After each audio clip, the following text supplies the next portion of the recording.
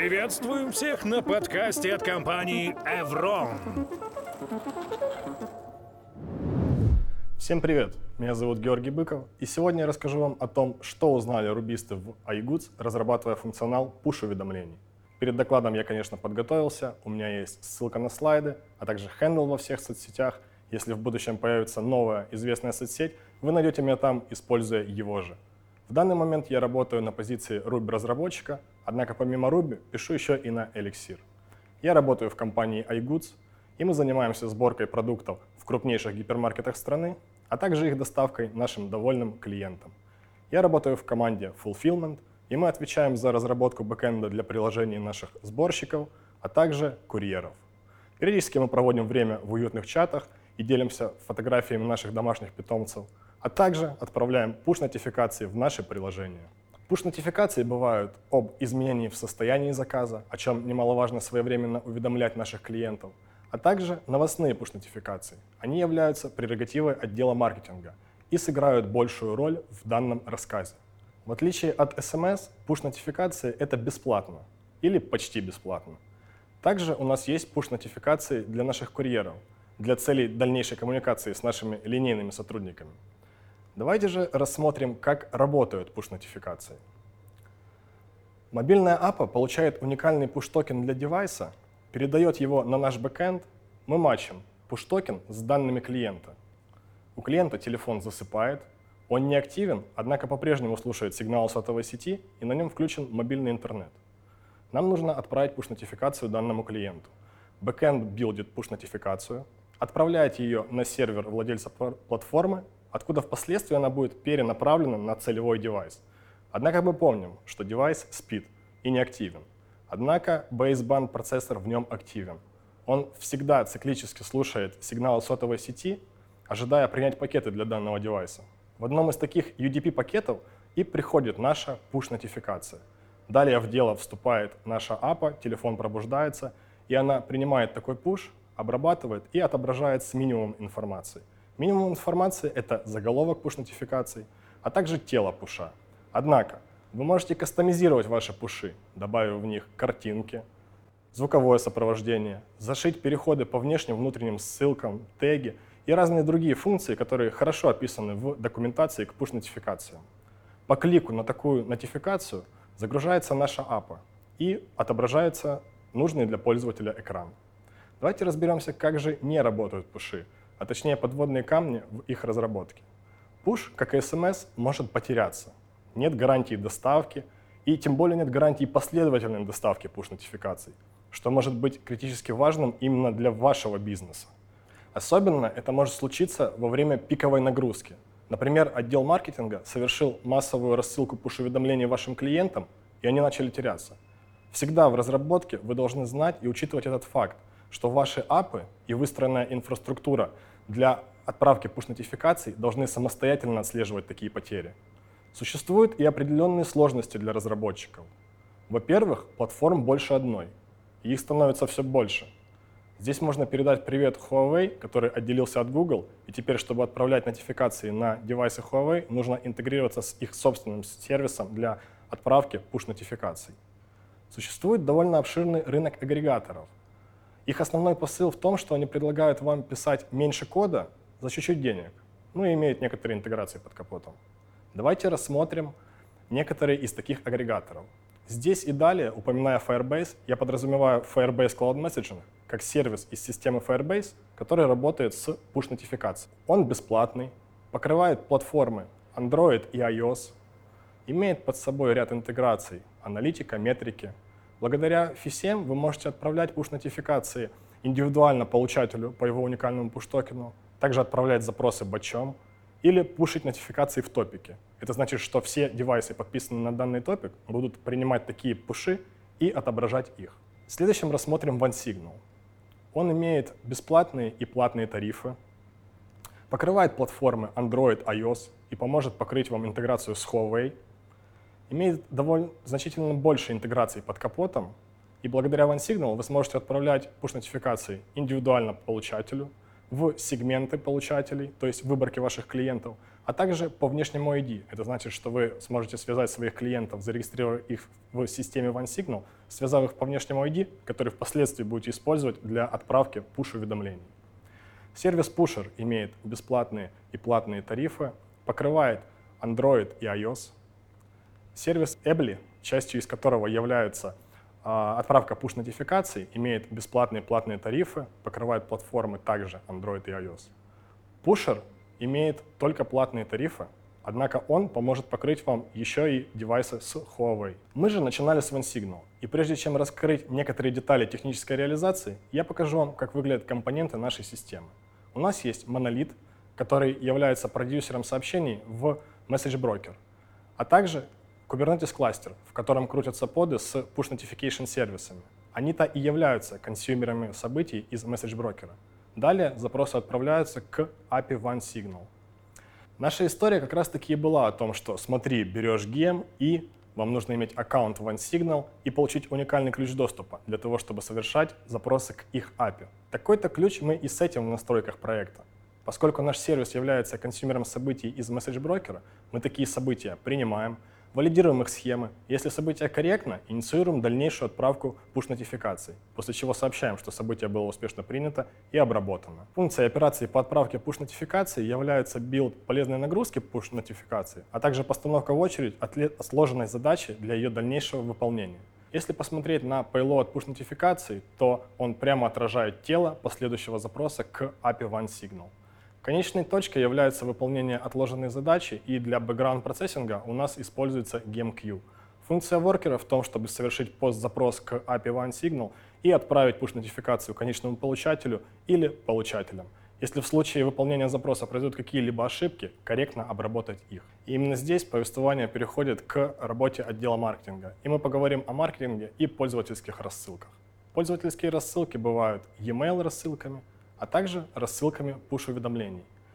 И в случае с пушами здесь совсем другая история. Агрегаторы как раз-таки являются точкой стыка для интеграции маркетинговых инструментов. Например, маркетологи igooods в своей работе используют сервис Altcraft. В админке они могут создавать шаблоны push-уведомлений и позже использовать их в календаре, выбирая, в какую дату, какое время и для какой выборки пользователей отправить те или иные push-нотификации. Также они могут создавать сценарии и цепочки отправки push-нотификаций, опираясь на те или иные показатели, и позже следить за конверсией и различными аналитическими данными. Но всегда присутствует какой-то бизнес-нюанс, и в нашем случае было так, что у нас были e-mail рассылки, однако не было рассылок push-уведомлений. И именно с такой задачей пришли в отдел бэкэнд-разработки. Нужно было провести research и выполнить дальнейшую интеграцию для того, чтобы отдел маркетинга мог рассылать новостные массовые пуши. Мы выяснили один сюрприз, и он был совсем неприятный. Altcraft не умеет в интеграцию с OneSignal. И для нас это значило лишь то, что нам, скорее всего, предстоит смена агрегатора. Соответственно, был проведен research, собраны бизнес-требования, поставлены бизнес-задачи, написано ADR о разработке новой системы с учетом последующей разработки push-нотификаций уже и для линейных сотрудников.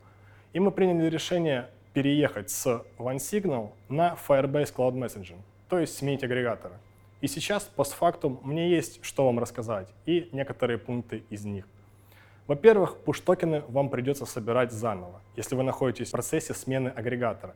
Это значит то, что текущий агрегатор не выдает вам push-токены интеграции, которые имеет под капотом, а выдает вам push-токены своей собственной системы. Также обновление давно не запускавшихся приложений не сыграет вам на руку. Это значит лишь то, что новый SDK в мобильных билдах не сможет принять и обработать чужой push. И в момент перехода вам придется поддерживать несколько SDK в ваших мобильных приложениях. Это не является проблемой. Однако, если вы об этом не знаете, то может стать такой проблемой. И ситуацию исправит то, что пользователь, так называемый ваш loss-клиент, запустит приложение у себя на телефоне, чему вероятность не очень высока. И именно в этот момент вы получите его уникальный push-токен и наладите, возможно, единственный канал коммуникации с ним. Также в момент интеграции и разработки мы выяснили один китайский нюанс. FSM также не имеет интеграции с Huawei, и мы не можем отправлять пуши на девайсы Huawei. Однако мы не представлены в их сторе, и для нас это проблемой не являлось, а для вас может быть. поэтому этот момент стоит учитывать. VCM предоставляет довольно разумные лимиты, и в нашем бесплатном аккаунте это 18 миллионов пушей в минуту. Однако стоит учесть, что это лимит на 30 возможных зарегистрированных уникальных приложений в вашем аккаунте, а также у Google существуют определенные правила тротлинга, с которыми точно стоит ознакомиться. Для интеграции мы изучили различные гемы, их немного, реализация довольно проста, поэтому мы решили не использовать сторонние решения и написать реализацию внутри нашей системы. Сейчас я покажу, как это выглядит. В конечном итоге нам нужно будет реализовать клиент для отправки запросов к Firebase Cloud Messaging. И для этого нужно реализовать клиент, который будет возвращать хедер для последующих запросов, а точнее токен доступа, bearer токен. Но этот токен должен принадлежать именно тому проекту, в который вы собираетесь отправить push-нотификацию. Соответственно, у нас есть список проектов, один проект, второй проект и так до 30, как я уже обозначил. Внутри нашего приложения в Ruby-коде данные проекты будут выглядеть как обычные пора-объекты, которые внутри содержат уникальные credentials конкретно для данного проекта. Итак, давайте посмотрим, как это реализовано внутри. Нам нужно реализовать базовый класс для credential, и его основной функцией будет проверка токена на валидность, если такой сохранен в нашем приложении. В дочернем классе для нашего проекта мы реализуем метод credentials_hash, и он прямо отражает структуру и содержимое JSON-файла с уникальными кредами вашего проекта, который вы получаете в админке Firebase, регистрируя его. Теперь мы можем легко фетчить креды нашего проекта в AUS Client. Итак, давайте посмотрим, что же находится внутри клиента авторизации. Мы берем гем Google AUS и пишем клиент. Его основной целью является вернуть валидный bearer токен, если такой сохранен в системе, а если его нет или он инвалидирован, совершить запрос к Google AUS и получить новые данные для доступа и сохранить их. Теперь мы можем совершать запросы к Google AUS. И здесь можно задаться вопросом: хорошо, а вы скейлите поды в кубере или у вас более одного инстанса приложений? Наверное, вам нужно как-то сохранять данные доступа, кэшировать их и шарить между инстансами. Однако в ходе разработки мы выяснили, что каждый последующий запрошенный токен доступа не инвалидирует предыдущий, который выдается на час. И именно поэтому вам не нужно использовать сторонние зависимости, и вы можете сохранять полученные токены в рамках каждого инстанса ваших приложений. Теперь же мы можем написать клиент для запросов к Firebase Cloud Messaging. Мы берем gem Faraday, Faraday Middleware, building connection, передавая опции для последующего запроса. Теперь мы можем реализовать метод для отправки одной push-нотификации уникальному получателю. На данном слайде вы можете увидеть, как используется AUS Client для фетча нужного bearer токена конкретного проекта. Когда мы совершаем запрос, мы хендлим статус ответа. Если он 401, мы инвалидируем токен, чтобы на ретрае выполнить успешный запрос. Если произошли какие-либо ошибки или ошибки коннекшена, корректно обрабатываем их. В новом API Firebase не отражен способ отправки push-нотификации более чем одному получателю. Он отражен только в Legacy API. Однако в новом API представлен способ отправки batch-реквестов. Сейчас я обозначу, что это будет отдельный метод, который нужно реализовать в том же клиенте для отправки запросов к Firebase Cloud Messaging. Давайте рассмотрим, что же такое batch-request. Batch-request — это выполнение одного сетевого запроса, в теле которого вы передаете склеенные подзапросы. И согласно документации в VCM, таких подзапросов может быть до 500 штук.